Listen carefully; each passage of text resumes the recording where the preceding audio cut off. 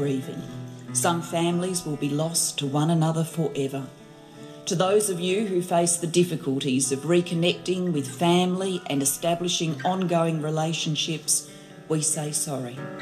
We offer this apology in the hope that it will assist your healing and in order to shine a light on a dark period of our nation's history.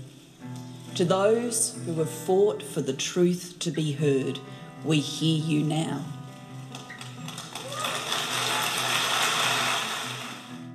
You're listening to Adopt Perspective, a podcast for anyone affected by adoption.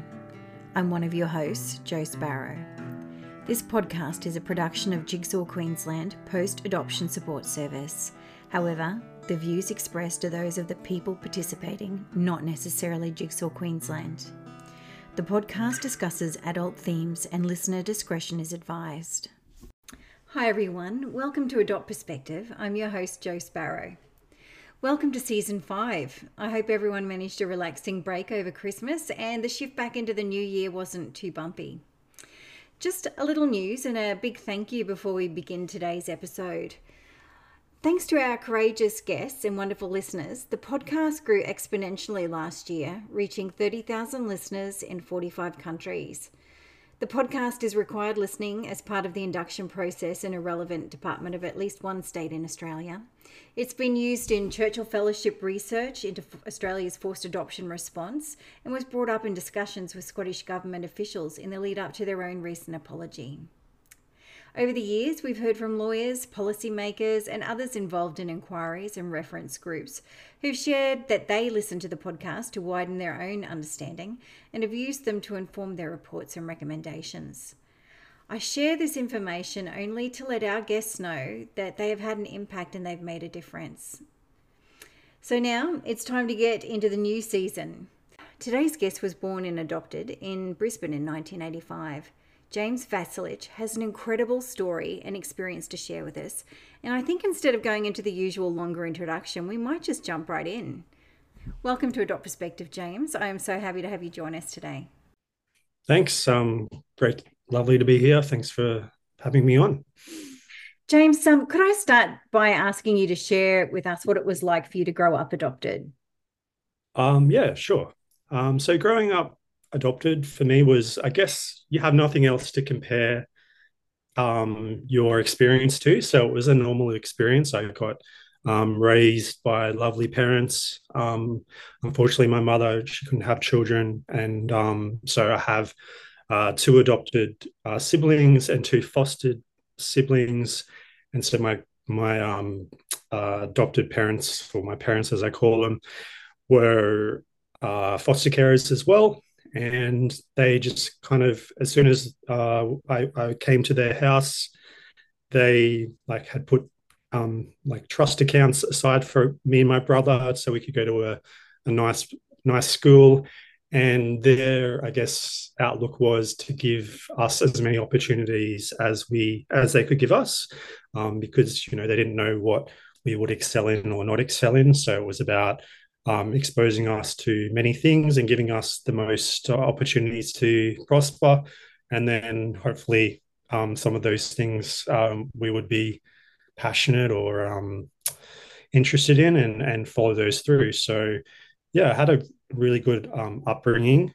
But I guess, yeah, with any adopted person comes some challenges. Even if you have the perfect family and the perfect upbringing, you're still going to encounter some challenges. So yeah, they did, they came and I feel like I met those challenges, but yeah, I had an excellent upbringing and excellent family support and excellent education, excellent healthcare, all those things. So I was very lucky.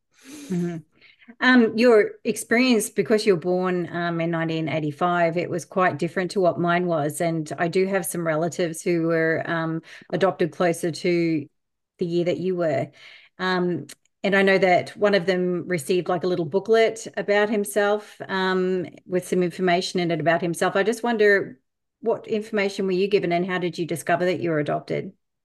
Yeah, so from basically whenever my memory came into to working, I always knew I was adopted, and I have an older brother who's a few years older than me. So we always knew we were adopted from like whenever we could remember. And so yes, we did get a little booklet. Um, it was kind of a once you get the if you go and get the full transcript from or full freedom of information request from Department of the relevant department, it does I guess highlight some of the positive features in those long documents. Mm-hmm. So yes, we got I got that document, and it said my mom loved reading and she liked, just being by herself and like swimming um and she was from, so in her case she was from Yugoslavia, so from a different country. And then when I was growing up, I followed a lot of sports, so my parents highlighted people from that region and said, look, that's where your birth mother's from, like. And so I had a particular interest in those kind of sports people. Mm-hmm. um but yeah, uh, my dad has a big cabinet because he likes to keep all paper files, and yeah, the booklet's still in there. So that's something, yeah, that I kind of, yeah, looked at, and then yeah, it was kind of like a, yeah, some kind of connection or parallel to Mm. how I was. But yeah, so yeah, that's something that yeah, we were given. So Yeah. Did you find yourself going back to it at all to sort of muse over things, or did you kind of read it once and that yeah, was it? Yeah. I mean, there were times, where like I would tell my parents I wanted to run away, and my birth mom would be, she loves swimming and all these things, and she would have like a great big property with a tennis court, and all these Mm-hmm. kind of delusions, I guess, maybe. But Fantasies. yeah, Yeah. yeah, correct. Yeah. Because I didn't know any different, and I didn't know I didn't know what was happening for her. Yeah. So Yeah. um, yeah, but my parents were very understanding, and being foster carers, they understand or understood that some people who are adopted, and a lot of people in foster care, they suffer a significant trauma or something, or multiple traumas at the start of their life, and that's the most important part of development. Mm-hmm. So they were very, yeah, understanding, probably too understanding, to put up with me, but thankful they did. Another thing that was very different in your experience to mine is that I grew up in a family with siblings, three siblings who were biologically related to my parents. So I was the only adopted person and the youngest. So I was sort of coming into their culture with lots of difference where they were all the same. But you said you had an adopted sibling and fostered siblings as well. Yeah, How did that impact you, do you think, your experience? I think it impacted my experience because you know I'm not sure who my brother's parents were. My older brother, I have a younger sister who we adopted. My parents adopted after she was in state care for until she was 18, so that was kind of unexpected. And then my foster brother and sister, they're biological brothers and sisters. So I think it impacted me. They were all, I'm fairly sure, they all come from a similar ethnic background, I guess. Me coming from, um, with my mom was actually adopted herself as Mm-hmm. well. So she's adopted from her relatives. So she was adopted as well. So she found out that she was adopted when she was 14, and then hence things kind of without kind of being told by her parents. So things unraveled in her life as a result of that secret. Are we So talking about your biological mother here, just to be clear? correct. Yeah, Yeah. yes. So yeah. Sorry, So she James. Yeah. came from yeah, Yugoslavia. So I think the genetic makeup. There's a book that I read that you know um, there's nature versus nurture, and I do feel like nature has a strong impact on things. So I guess my temperament and the way I go about things is maybe different based on my genetic makeup and just all being everyone in the family being different makeup, and some being similar to my parents or family, and some being a lot different. And so yeah, it's been that was a bit of a challenge to overcome, I guess.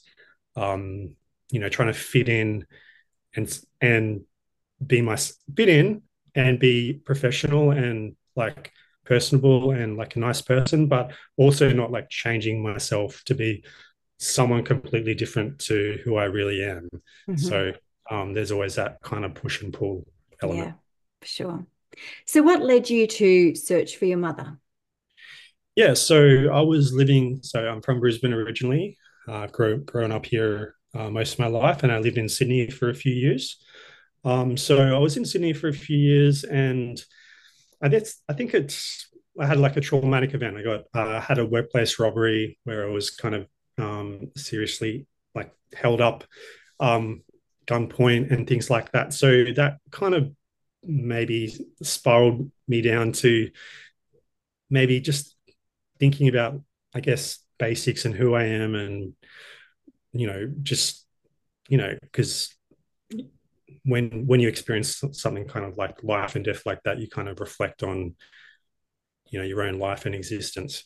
And I Yeah. always wanted to meet my birth mum. So when I was in Sydney, I applied for the information. I wanted to really see if I had any siblings, and I also wanted to.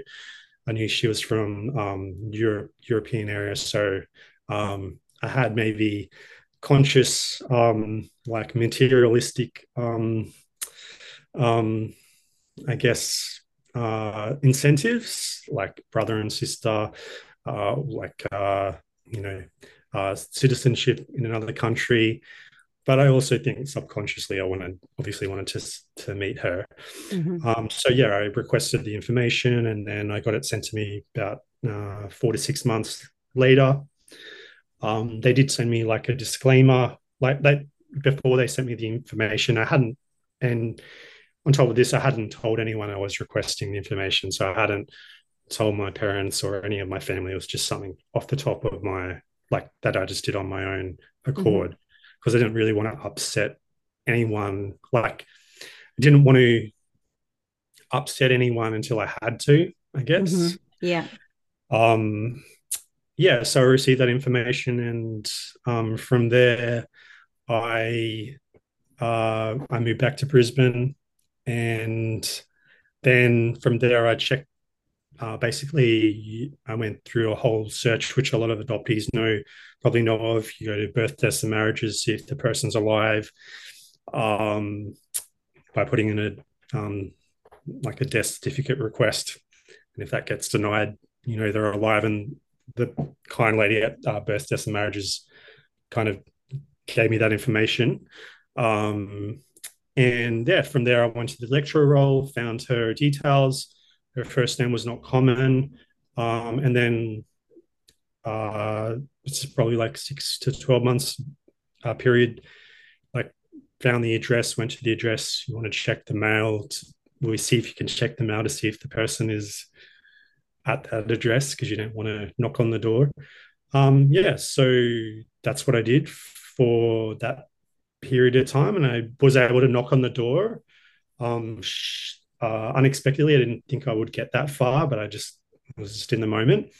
But she didn't open the door, and I asked her who she was, and she told me her name. So that confirmed that she was This is still through the alive. door you were asking. Correct. Okay. Yeah. All So right. Yes. there's top like in she was living in housing commission. So there's like although these doors are in every houses. So there's a like you can hear through the door. So Mm-hmm. Yeah. because I guess she had a like a difficult life and she was living in, you don't know who's going to knock on your door. Yeah. She didn't answer it, and I wasn't really prepared. I hadn't prepared myself for getting that far, so we Yeah. kind of like had a stalemate. But she did tell me who she was, and then I just kind of made up some story. Oh, like sorry, I've got the wrong apartment. But yeah, that was a confirmation that she was in Brisbane, and Mm-hmm. I could potentially, if I really wanted to, find her and try and have some kind of relationship with her. So yeah. Yeah. Wow, it's a lot. Now, I know you didn't at that stage hadn't told your family, so I just wanted to check a couple of things, like how old were you at this time, and did you have any support at all? Had you told anybody?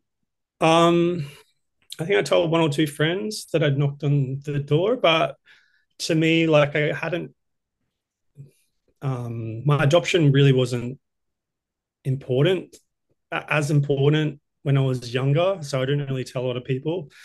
Also in school, um, I didn't tell anyone either, although me and my brother didn't look anything like my mum and my dad. Hmm. And there were always questions like, oh, you look like people were saying, oh, you look like your brother. And we obviously knew that that was not the case. Yeah. Um, yeah, so there was really no support, but I had done a lot of research myself and I mentally prepared myself for so I wanted to mentally prepare myself for the situation because I knew it wouldn't be easy based on, I guess, um, my parents look after lots of children in care, Hmm. foster children, and also, yeah, just yeah, through my mum also looked after babies who were adopted in the first 1 to 6 months before they were adopted out. Hmm. So I had a lot of experiences with, or a lot of knowledge about what happens with the mothers between that period where they have agreed to adopt their child, but they still have that legal period where they can make can confirm their decision or make a different decision. So Yeah. um, I was pretty prepared, and also, yeah, at the same time, I didn't want to hurt anyone's feelings. If it was going to like flame out and not be great, I didn't want Mm. to. That would be on me. I didn't want to involve anyone else. Yeah. Um, I only wanted to involve people once I knew it could be a reality. I guess. Yeah. Yeah. Well, I'm just, if you don't mind me going off track for a second, Sure. something you just said reminded me of when I was probably about 9 or 10. My adoptive parents decided they were going to foster a child and then ended up having siblings come and stay with us for a little while to meet us, and they were going to foster them. And I was really, it really shook me at the time. I didn't say anything about it. I did not want the children to come to the house. I found it like, I knew they could come and they could be returned. Did that mean I could be returned? That kind of stuff. And as it turned out, we moved and they didn't foster. So I'm just wondering, did that have an impact on you watching those babies come into your home and then leave knowing they're going to be adopted? Like, how did you process that? I think I was old enough as a teenager I could appreciate like the gift of adoption Mm-hmm. um from a parent's perspective because a lot of the times I was sometimes at home when the new parents came over. My mum would like create a big scrapbook over, she'd take lots of pictures over the 6 months or the 3 months, depending on what year it was.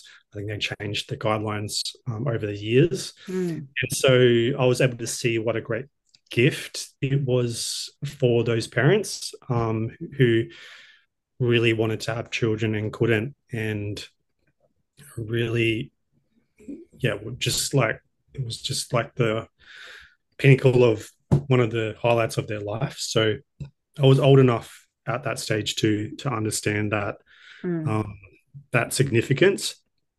Um, and I also thought, yeah, it was probably cathartic for my mum as well. And yeah, I think yeah, it was just like a celebration, I guess. And so Mm-hmm. I could see, I guess, see myself in that, see my parents in that situation where they couldn't have children, and there's a special day where they, are able to meet me and my brother and my sister. Mm.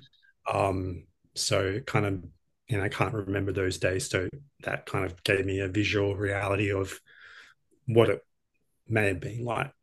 Yeah. Thanks, James. Um, so you've knocked on your mother's door. She doesn't know it was you. What happened next? Yeah, so probably a year or two passed. It was on my mind. I yeah, it was on my mind and like affecting my mental health, obviously, because I'm someone who, once I know I need to do something, it Mm-hmm. needs to be done. So, but I wanted to be, because I've got a lot of this information from the department about her up. So, for example, I didn't know about her history. So her history wasn't like all, you know, uh, what I thought it was. So that was something my parents didn't tell me, but her history was, she was adopted. She lived a tough life. She was an immigrant from, Yugoslavia. She came to Australia, and then she was told she was adopted when she was 14 in Melbourne by another Yugoslav person, in a friend. And then from there, she kind of disengaged with her parents and was a child of the state until she was 21 back in those days. And then, yeah, so from there, she had like a difficult life. And I didn't know any of this. So, and also she's now passed away, but she was, an escort. She had substance abuse problems, but that was all around the time of the Fitzgerald inquiry, where a large amount of people were suffering those kind of consequences or doing those kind of things, whether it was,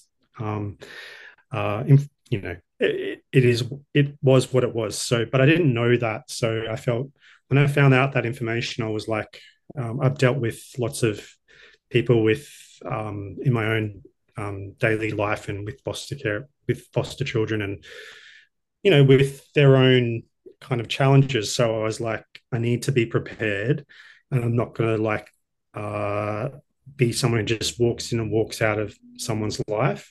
So I needed to like prepare myself emotionally, because once I met her, I was thinking, I'm not going to be someone who just ignores people's phone calls or isn't going to be there for that person. And I know she didn't have anyone really else, if that I knew of. So um, yeah, so I forgot the question, but It's just what happened next when you went to yes, meet her. yes. Yeah. So I knew that. So then, yeah, about a year and a bit passed, and then I was working a job probably about over a decade ago, and then I didn't get my contract extended, and I was just like, everything was not doing great for me. And I remember I came home from Sydney because I used to visit, because I'd lived there.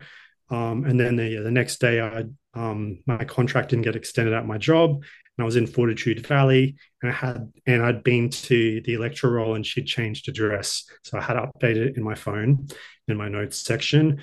And then from there, I was like, things can't. I mean, they could have got a lot worse, but at that stage, in my mind, I was like, things can't get much worse. I felt like this was like something on my back. I needed to get done. So I basically just got a cab to the address that I had in my phone. It was, inner city, Brisbane. And I just basically, it was like, you're going to do this. You need to do it. So yeah, I basically got to the address. It was again like a apartment kind of complex. So I had to walk up a lot of stairs.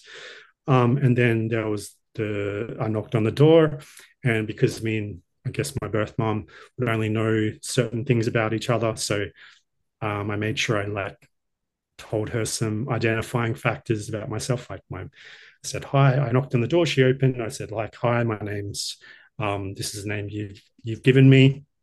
This is my date of birth. I'm your son.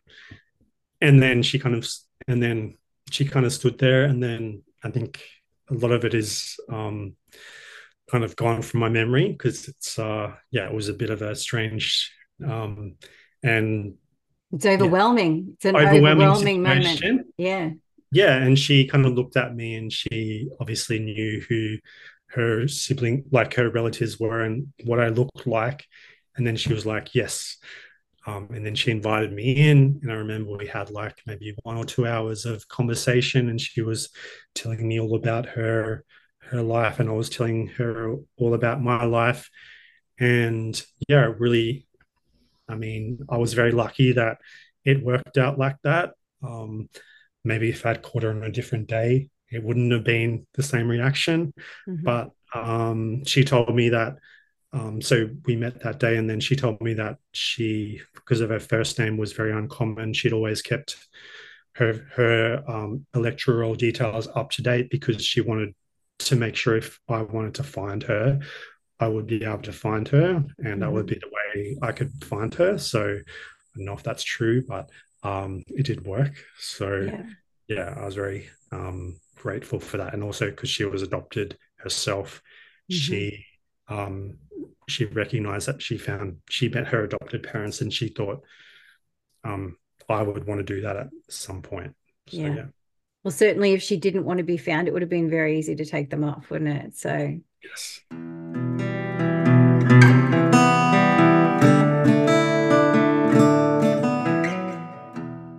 and that's, I mean, that's amazing that there's that multi-generational trauma of adoption that goes through the family and that she leaned on some of her own experience to know what it might be like for you. yeah. Oh, wow. Um, So, yeah, yeah, go and on. she was certainly a very smart person, so Mm, and savvy person. So if she didn't want to be found, she certainly would have yeah, made it so yeah. yeah. So, how did things unfold with you guys over the years? So yeah, initially it was like a hard slog.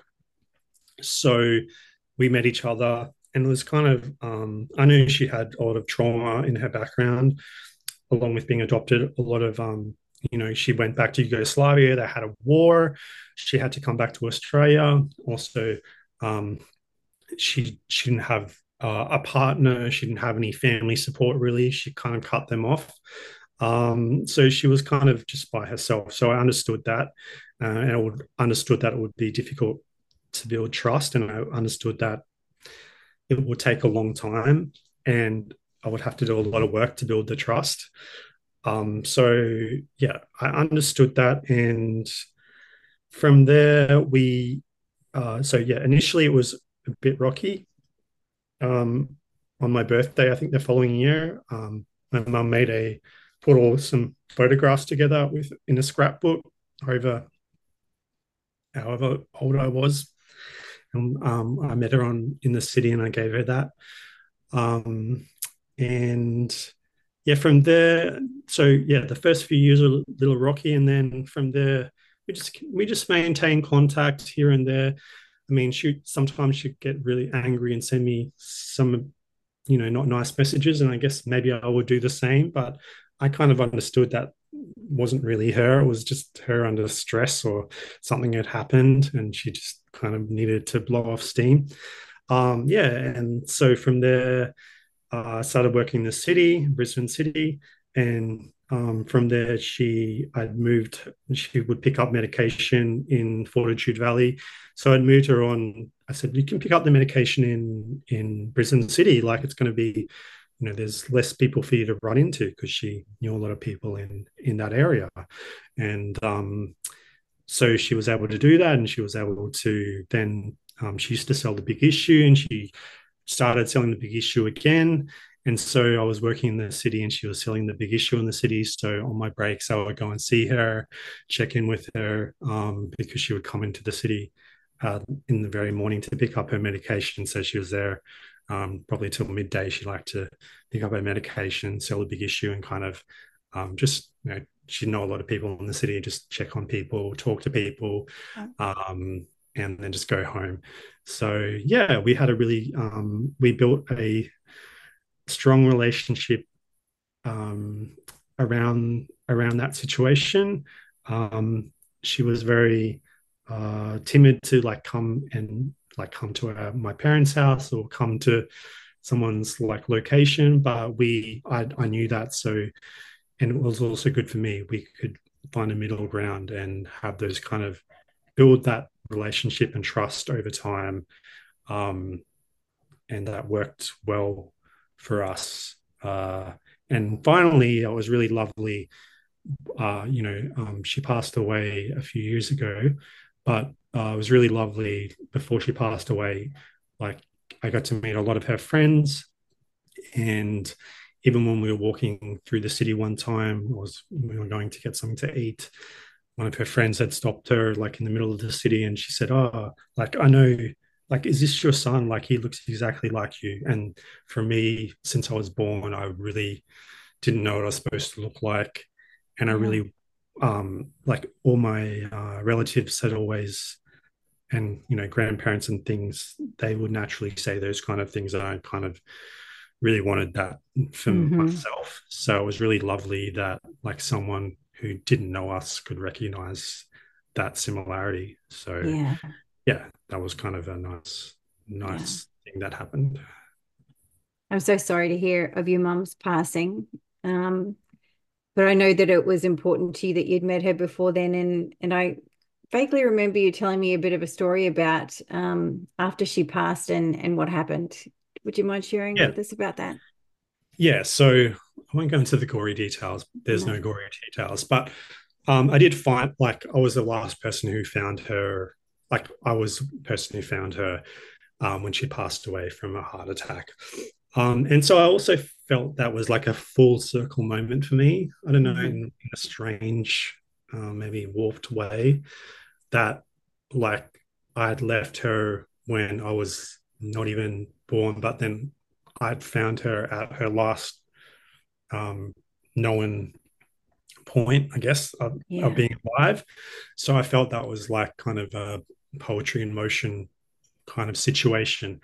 And yeah, from there, it was a few months before her birthday, and so she was selling the big issue, and so I organized a service, and the church that organizes the big issue, I think it's an Anglican church, or sorry, Uniting Church, in the city, St Andrews Uniting, I think, near Central Station. So I think they basically offered to do the service for free. The organist was, discounted, and I invited all the big issue um, vendors. And then after this, so a lot of those people attended, and then after the service, they all came down for coffee and tea and biscuits, and it was really lovely. They all got around in a circle, and the lady who ran the big issue at the time, Susie, she said that a lot of them don't really speak a lot about things.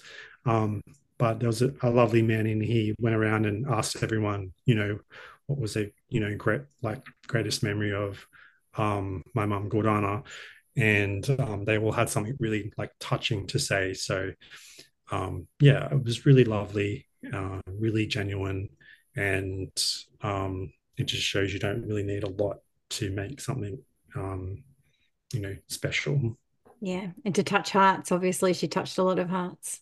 Yeah. Yeah, she had a lot of, and then from there, the lady who ran the big issue, she put a picture in a picture. I asked her to I asked if she could, sorry, put a picture in the next big issue, just like because they sometimes put things when people pass in the big Yeah. issue.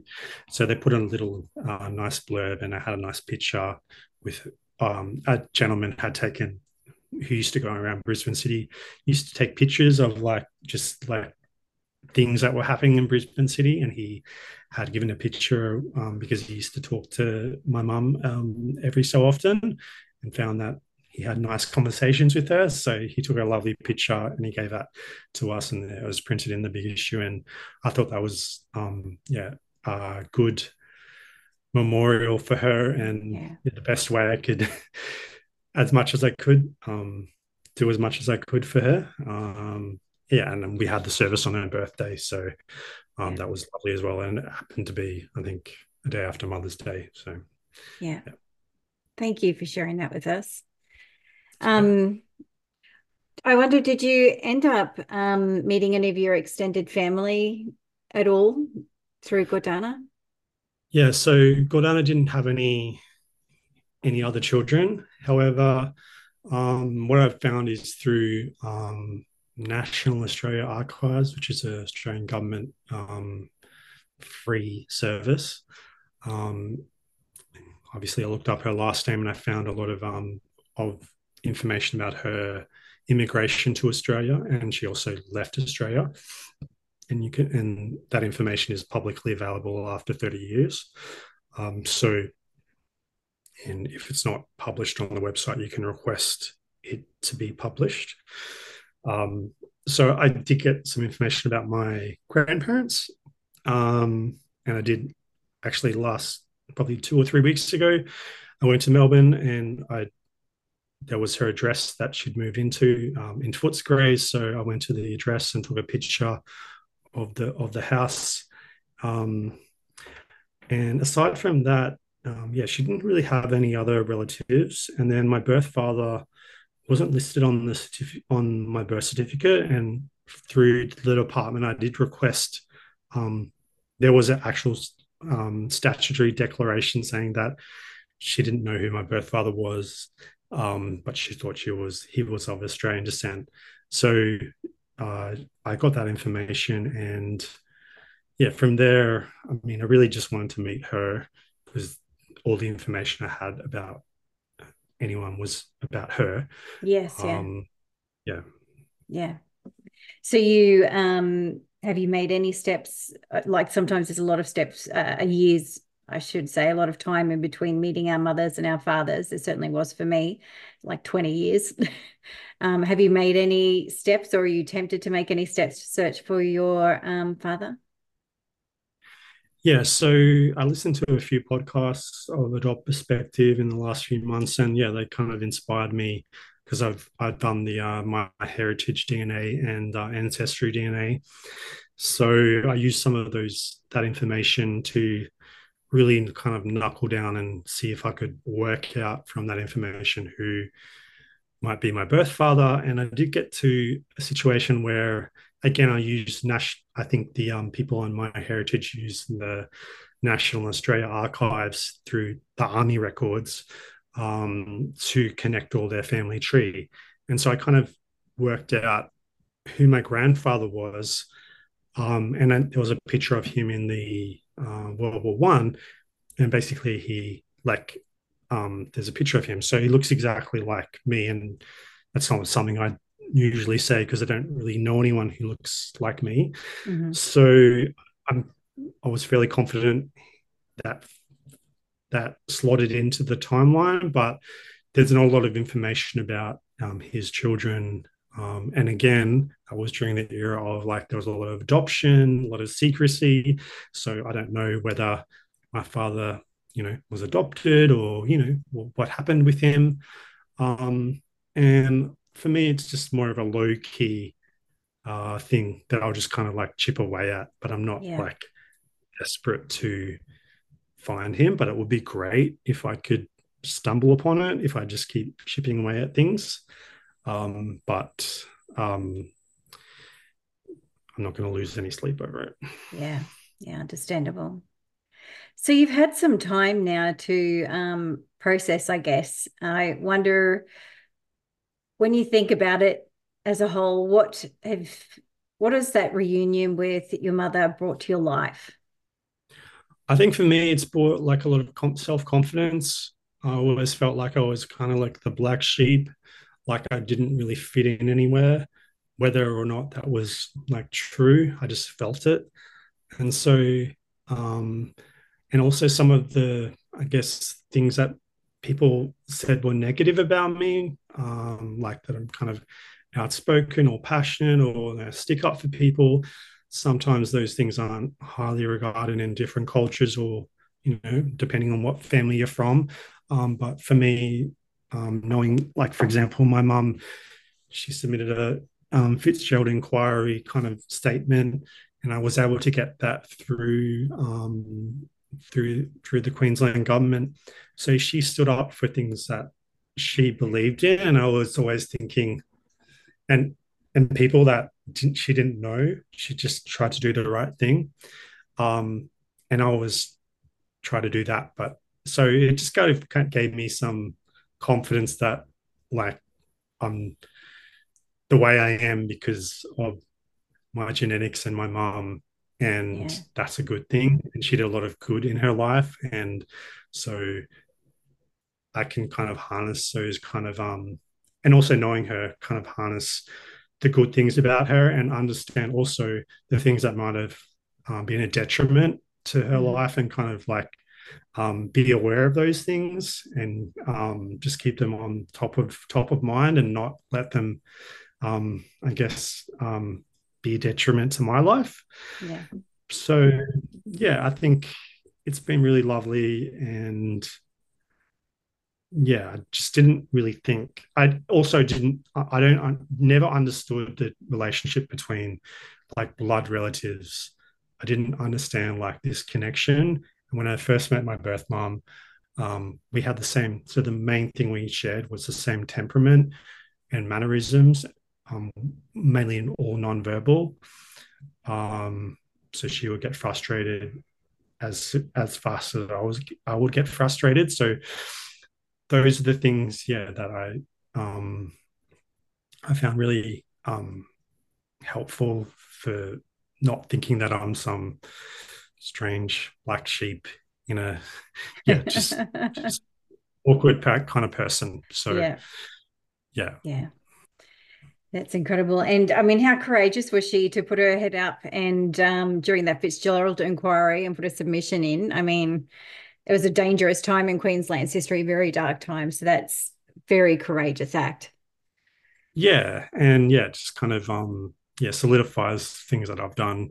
Like I've like put my neck on the line for certain things that have nothing to do with me. Or really, I'm walking down the street and something happens.